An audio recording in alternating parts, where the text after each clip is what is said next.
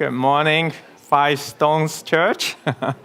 Good morning. Good to see everybody today. I'm Eugene.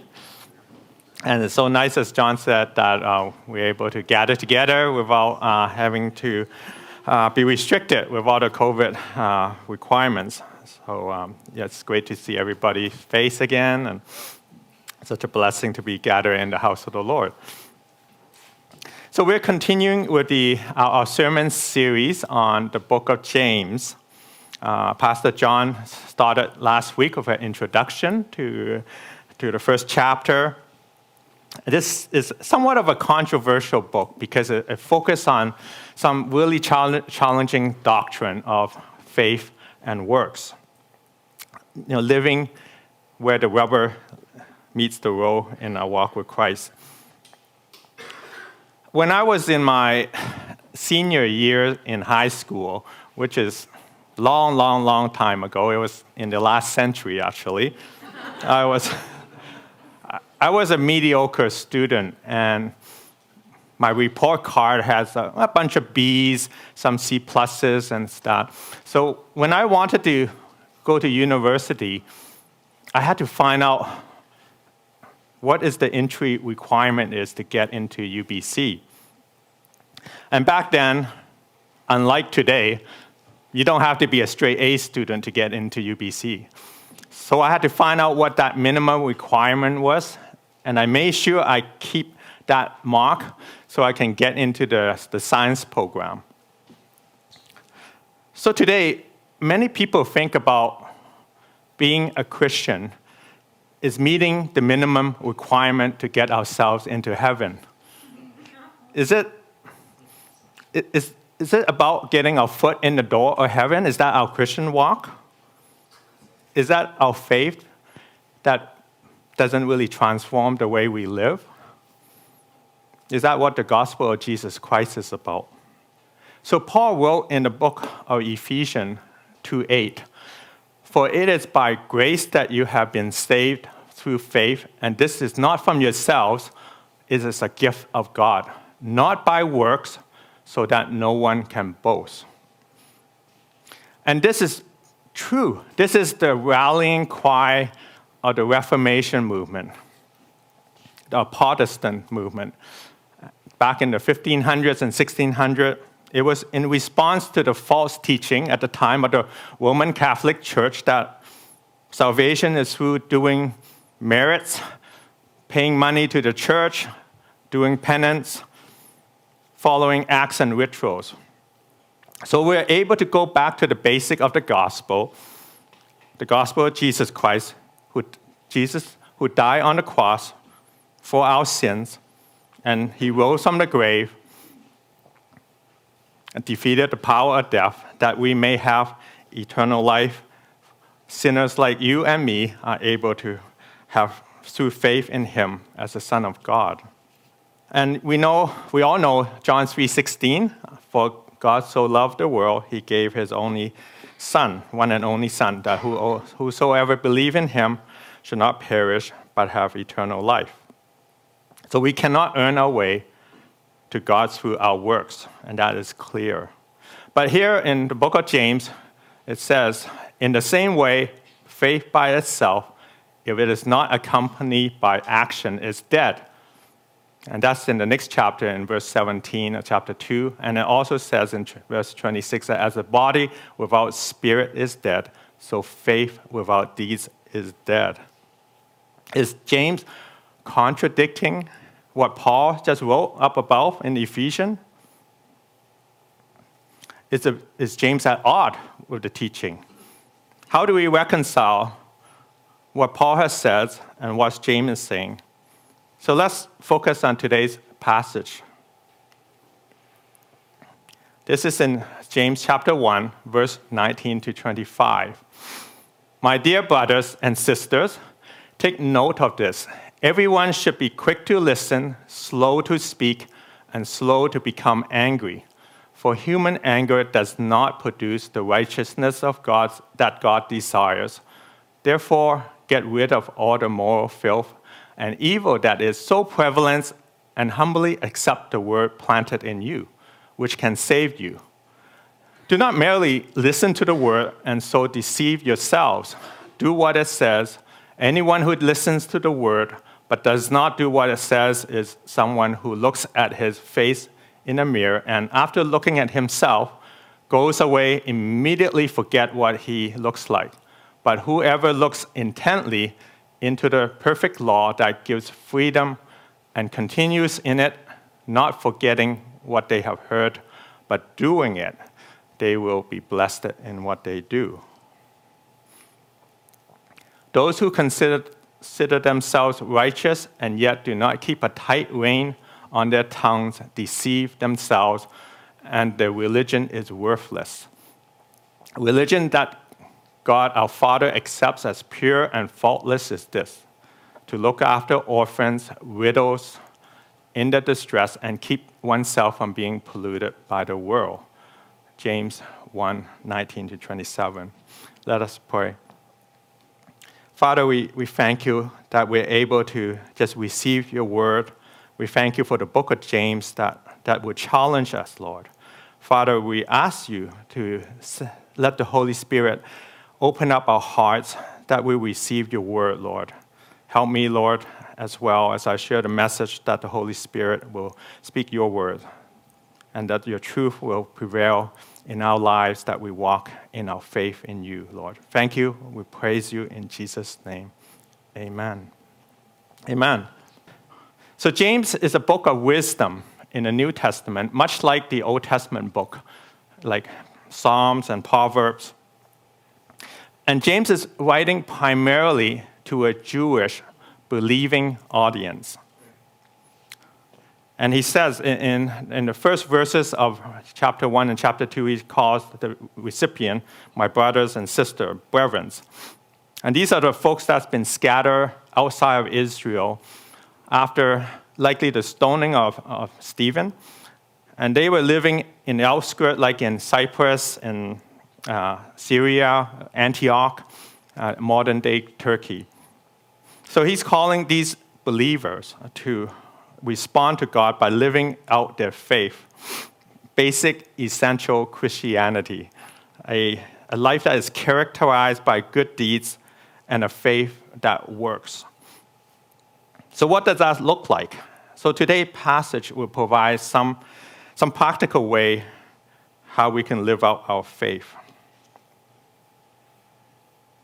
The first is the heart of listening. Everyone should be quick to listen, slow to speak, and slow to become angry, for human anger does not produce the righteousness that God desires. Now, this message I'm preaching to myself because it's something I struggle with. Listening and not getting angry is a really hard skill to master when it comes to listening.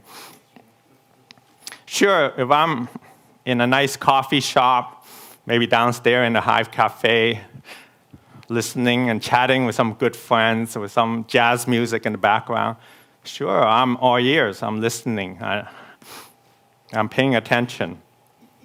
But what happens when I'm in a heated conversation at work, or maybe at a large family gathering and talking to people I really don't get along with? What happens if that other person starts challenging my point of view, my opinion, my politics, my worldview? And here's one that gets many people is if I start challenging you on your parenting skill. People backs comes up, we're no longer listening, all our senses are all plugged up, and we're just waiting to pounce. I know a lot of times I'm not listening, I'm just waiting for that moment to express myself, to unload my thoughts, my counterpoint. I want the last word. I want the knockout punch, right? And it happens also when we sometimes receive an email or a message, a text that is kind of inflammatory, and you just want to react right away. You want to respond. And it's so easy nowadays to do that. But these kind of conversation, these kind of exchange, these kind of communication quickly leads to anger. And then the gloves comes off, and these turns us into powder cake, ready to explode. And sometimes the anger can also kind of just stew under the surface like a submarine, waiting to attack. And these kind of things that force us and cause us not to be able to listen. And that's why James here is telling us to be quick to listen, slow to speak, and slow to become angry. And it went on to say that, therefore get rid of all the moral filth and the evil that is so prevalent, and humbly accept the word planted in you, which can save you. So James is calling us to clean house. Remove the moral filth that is blocking all our senses, the pride that is in us, and accept the word that is planted inside us. So James is using that metaphor of a seed being planted here, as God plants a seed into our hearts that grows, produce a plant, and then produce fruits. But beware, Satan is also busy sowing weeds at the same time. Weeds can be very deceptive, and it's very invasive. Like here in BC, we see a lot of exotic plants, plants like the English ivy, the English hollies, baby breath, European water lily, the Himalayan blackberry, which grows all over the place. You might see some bamboos and stuff like that. These are exotic plants, but they don't really belong in BC. They can be very invasive, take over the vegetation. And that's what the enemy wants to do, is sow these kind of weeds into you and start to choke the word of God in our hearts. So sometimes we hear the word of God, and we may agree with it in our mind, maybe with a couple of amens, but that's as far it goes, right? Do we actually activate it in our lives? And God wants us to receive the seeds that bear fruit amidst sometimes this infestation of weeds around us as well. The second point in today's passage I want to focus on is the ugly image in the mirror. You all remember the evil queen in Snow White? She will look in the magic mirror every morning and says, "Magic mirror in my hand, who's the fairest in the land?" Then the mirror replies, "My queen, you are the fairest in the land." Now, I doubt most of us are so narcissists that we need to ask the mirror every morning to tell us how great we are. I think most of us look into the mirror in the morning to look for some imperfection in us, right? Maybe a bad hair, some food in our mouth, a couple pimples maybe. So we do a little touch up and fix up before we head out the door, right? We look for the imperfection and we fix it. And this is what James is saying is, do not merely listen to the word and deceive yourself. Do what it says. Anyone who listens to the word but does not do what it says is someone who looks at his face in the mirror, and after looking at himself, goes away and immediately forget what he looks like. But whoever looks intently into the perfect law that gives freedom and continues in it, not forgetting what they have heard, but doing it, they will be blessed in what they do. So that's what we ought to do, is when we see imperfection, don't make excuses in the sense that, oh, well, this is the way it is. Or, well, that's the way I am. There's no point trying to change that. Or, okay, I'll try, but no guarantee. So why are the churches in United States and Canada having less influence in our culture today? Why is many in the younger generation are not drawn towards the church? I think one major reason is that people who claim to have faith but have little to show for it in their lives We don't see the fault in ourselves, but the unbelieving world sees that and they run the other direction. For us, for me, I guess, in the Asian culture, and I'm stereotyping a little bit here, we are really big on saving face. We might speak very nicely to people, or we might speak arrogantly. But deep down, we just want to really pop it out ourselves. But do you know what is the root of saving face? It's pride.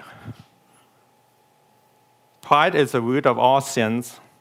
It was the first and original sins. Remember the angel Lucifer who fell from heaven? Well, that was because of pride.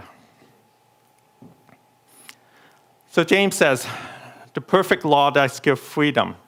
He calls us to look intently at that perfect law and continue to do it and not forgetting. So how do we do that? Well, the perfect law, it pulls no punches. It tells it like it is. If we look intently at ourselves, we find in the mirror we reflect, the Word of God will reflect truly who we are, our own imperfection as well. So don't be deceived and try to rationalize the faults and make excuses that, oh, everybody does that. But there is the good news. The good news is that the perfect law shows us how amazing and how sweet that God's grace is. And it was a very costly grace. And how wretched a person that I am, how lost I was, and how he found me.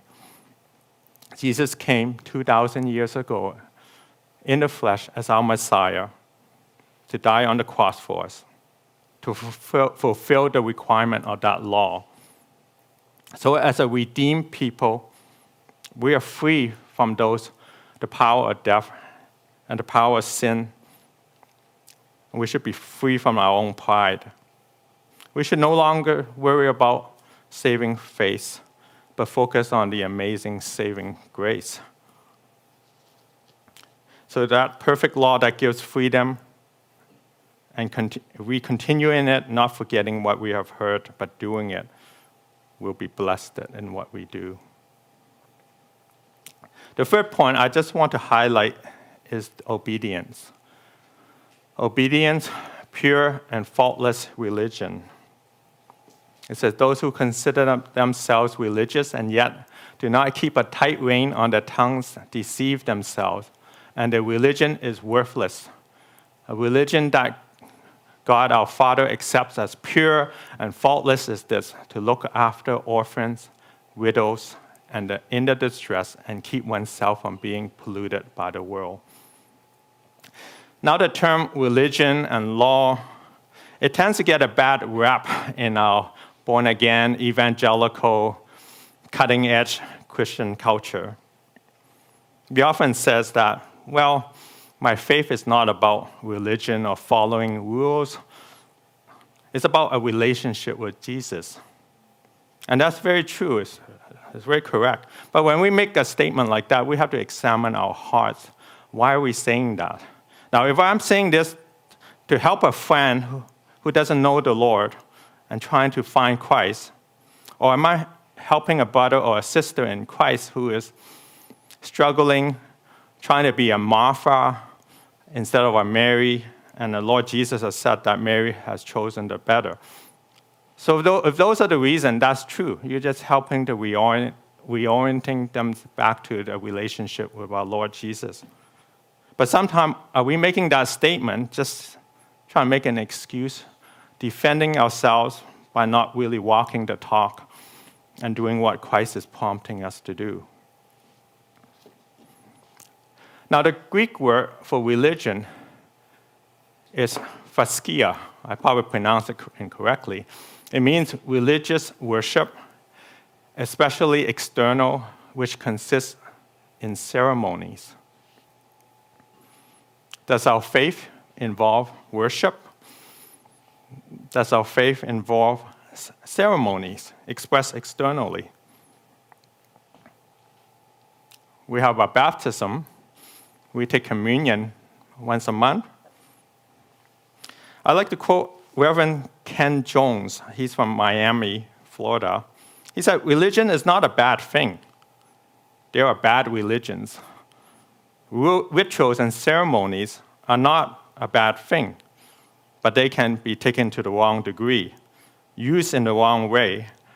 James is taking on the wrong concept of religion or worthless religion. There's 613 commandments in the first 5 books of the Bible. In the book of Moses, the Torah. And Christian often thinks that in Judaism, they teach us that salvation is by following the law in the Torah. And Christianity is a religion of grace. But according to the rabbinical people, Jewish people, scholars, they would say that salvation is not through the Torah, but God's exclusive prerogative. And what the Jewish people believe is pure grace. And keeping the Torah is just the way a people of covenant behaves. Now, Jesus quoted in Mark 12, verses 29 or 28 to 33. He quoted from the Old Testament, from the book of Deuteronomy, Shema prayer. He says, the first of all commandment is this, hear, Shema, Israel, the Lord our God, the Lord is one, and you shall love the Lord your God with all your heart, and with all your soul, and with all your mind, and with all your strength. This is the first commandment. Then Jesus expanded. He said, and the second, like it is this, you shall love your neighbor as yourself. There is no other commandment greater than these. Shema, listen, is translated from Hebrew. It's not just listening, but listen closely, carefully, attentively, obediently to comprehend and to take heed. So it's not a passive listening, but it's an active, to internalize, to respond, to embrace to what we hear. So as Christ died on the cross for our sins, he fulfilled the requirement of the law for us. So we are a new people, a people living under a new covenant. And as people under covenant, there's a way that we can behave. Jesus says, if you love me, you will keep my commandment in John 14:15. He also said, not everyone who says to me, Lord, Lord, will enter the kingdom of heaven, but only he who does the will of my Father in heaven, in Matthew 7:21. So how do we act as a people of the new covenant? And this is where James says, the religion that God, our Father, accepts as pure and faultless is this, to look after orphans and widows in their distress and to keep oneself from being polluted by the world. So who are the widows and orphans? Well, in biblical times, they are the people most vulnerable. They have no social status. They have no social security. But God cares for widows, and it's recorded over and over again in the scripture. Remember Hagar and Ishmael? When they were cast away from Abraham's household, God looked after them. Ruth and her mother-in-law, Naomi, were both widows, and the Lord looked after them. Jesus consistently defended widows against the religious leader in Mark 12. He healed Peter's mother-in-law when she had a fever in Luke 4. He raised the dead son of a widow, the only son of a widow, in Luke 7. And remember when Jesus was dying on the cross, nailed on the cross, he was concerned about his mother. He told his disciple, John, to look after his mother, Mary. And Paul wrote in 1 Timothy 5, the whole chapter, about looking after widows. In our world today, this group will include also the single moms, the elderly, the people with disability, the poor, etc. Orphans, here in Canada, we might not see orphans and abandoned children, but they are more prevalent in other parts of the world. And this group will also include the unborn babies, those who are helpless, vulnerable, and without a voice. So feeding the hungry, giving water to the thirsty, visiting the sick in hospital or those in prison, providing hospitality to strangers. This is how we may be entertaining angels. Jesus said, I tell you the truth, whatever you did for one of the least of these brothers of mine, you did for me, in Matthew 25, verse 40. So this is how we are to express the pure and faultless religion, to care and speak for those who cannot, and defend for them. Now, before wrapping up, I'd like to share a story, so bear with me. In the center of the city of Berlin, there's an open area, and there's a museum located there. It's called the Topography of Terror. It's located on a former street called Prince Albert Straße. And that was the location of the former Gestapo SS headquarters and prison in Berlin. Today, there's a modern rectangular museum sitting there right now. And inside the museum is mostly photographs, pictures of all the crimes and repression that the National Socialist Party of Germany during the 1930s up into the World War II. And in the corner, there's a section, and the section is for political prisoners. So there I found a black and white photo of my modern hero of my faith, and that is Dietrich Bonhoeffer. And many of you might know of Dietrich Bonhoeffer. He inspired me. I named my son, his middle name is named after Dietrich. Dietrich Bonhoeffer was a theologian, a prophet, a pastor, a spy, and eventually a martyr. He was born in Germany in 1906. He came from a very accomplished family. His father was the top psychiatrist in Germany for decades. He had 7 siblings. They are all at the top of the game in science, in business, in academic. Dietrich wanted to be a theologian when he was 13, and by age 21, he got his PhD from the University of Berlin. But he was always seeking for truth. And one of the answers that really plagued him was, what is the church? So he went to Spain. He served under a church in Spain. He fell in love with the body of Christ, and he became ordained as a pastor, and he went on to New York to continue his studies and really to soak in the American culture. But when he was there in New York City, he found that the liberal theology in the seminary and also in the mainstream city enlightened church to be very, very, very shallow. But his faith changed the day when he and a fellow student went to an African-American church in Harlem called the Abyssinian Baptist Church. So you can imagine this Caucasian, German, spectacle, Lutheran, walking into a large black congregation in Harlem. He was blown away by the manifestation of the Holy Spirit, the power of the Holy Spirit in that place when these people were no stranger to suffering, racial discrimination. There was a fiery pastor there who was son of slaves.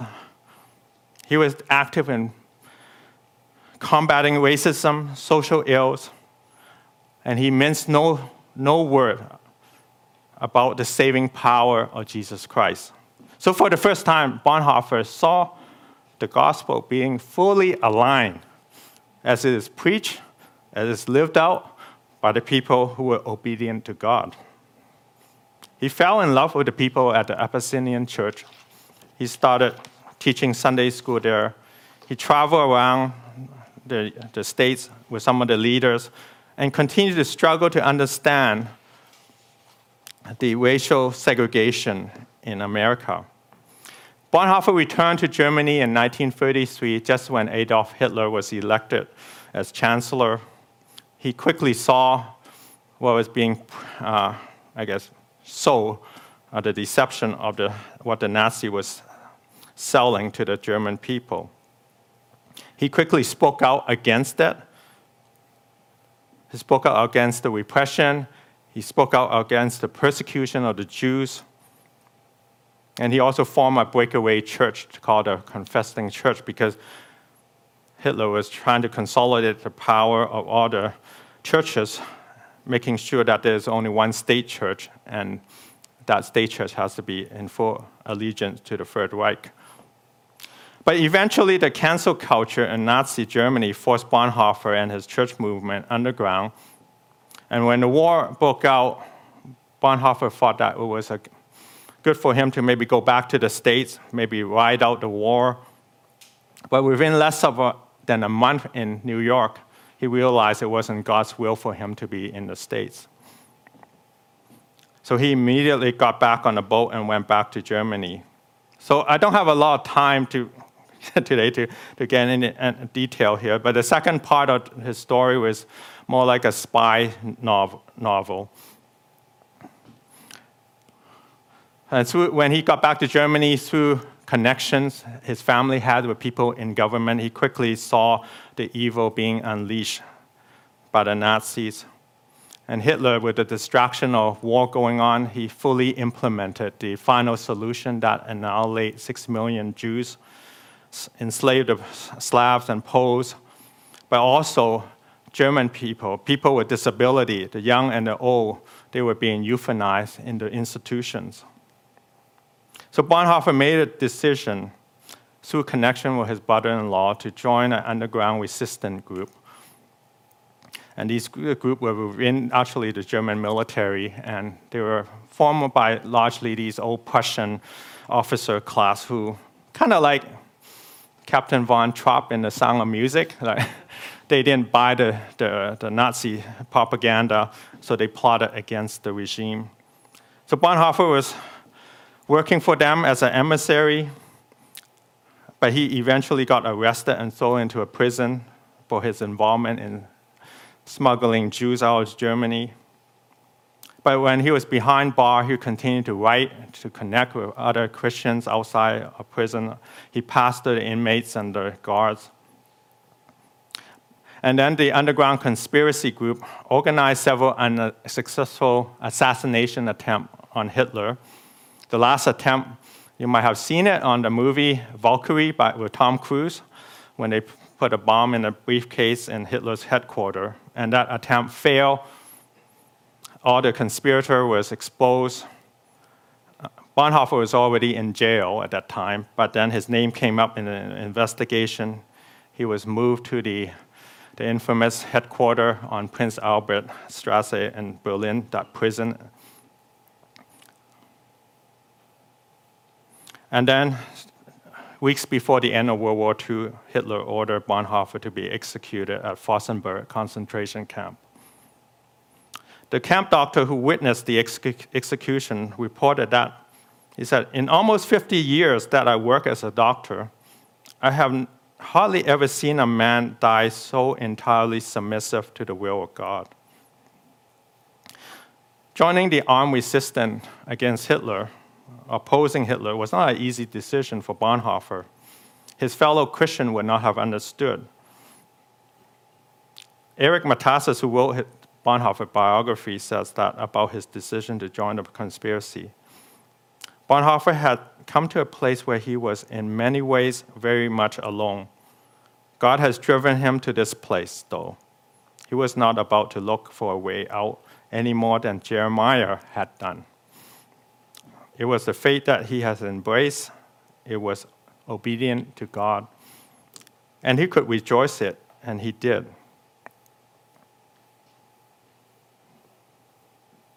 Bonhoeffer could easily talk himself out of what he ended up doing during the war.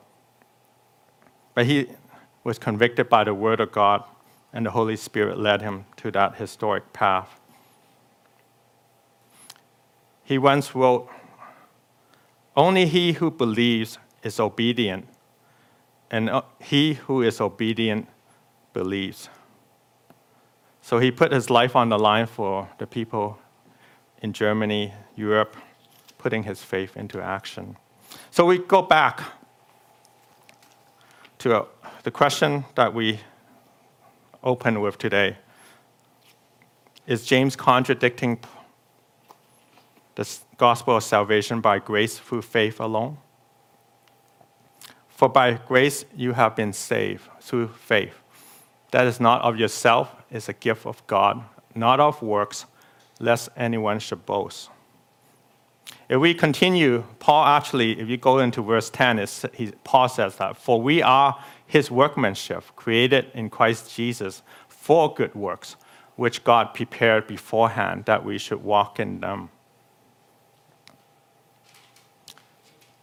So even Paul here speaks consistently that salvation through real faith in Christ leads to good works. There's a writer named Colin Volden-Poeck. He provides a really helpful image for me to kind of grapple and reconcile with this. You picture Paul and James not facing each other, duking it out over the doctrine of faith and works. But picture them, Paul and James, standing with the back to back to each other, facing opposite direction. Paul is facing off against the faulty assumption that we can earn our way to God through our own efforts and our works. And James is facing the other direction, facing off against those who claim that having faith but live no different than the unbelievers. So James is not attempting to enslave us to dead works, but rather encouraging us to good works that must flow out of our relationship with Jesus. A faith that helps us to listen carefully, intently, a faith that doesn't anger easily, a faith that examines ourselves internally, intently, and obediently. So our faith is not at odds with our works, because we are a free people, a people of covenant with Christ, living our faith in this world. Going back to that Reverend Ken Jones in Miami, he says that vertical connection is not what Christianity is about if we are not horizontally connected. So I'll close with what Jesus says. "You are the light of the world. A city on a hill cannot be hidden, nor do they light a lamp and put it under a basket. But on a lampstand, let it give light to all who are in the house. Let your light shine before men, that they may see your good works and glorify your Father in heaven." So the good news is, church, we are no longer slave to sin. The Holy Spirit is poured out abundantly for us, that we may do his good works. Are we prepared to be real and live it out? Let's close in prayer. Father, we thank you for this challenging message from the book of James, Lord.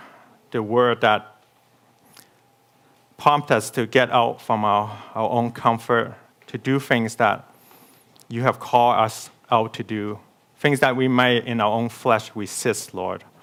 Help us to walk in our faith. Help us to listen to you. Help us to examine ourselves each day as we walk out the door, that we are equipped and in submission to you, Lord. Father, we just pray that we can shine as your light that a light that will shine and light up the room around us, Lord. Help us to walk by faith and walk in faith in you, Lord, and be fearless that we are in your will, Lord. Thank you. Thank you, Father, Lord. We bless everyone here today.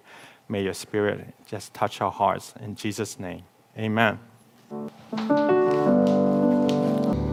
Eugene brought such a powerful message. He systematically took these verses and he exegesed in a way that was so excellent,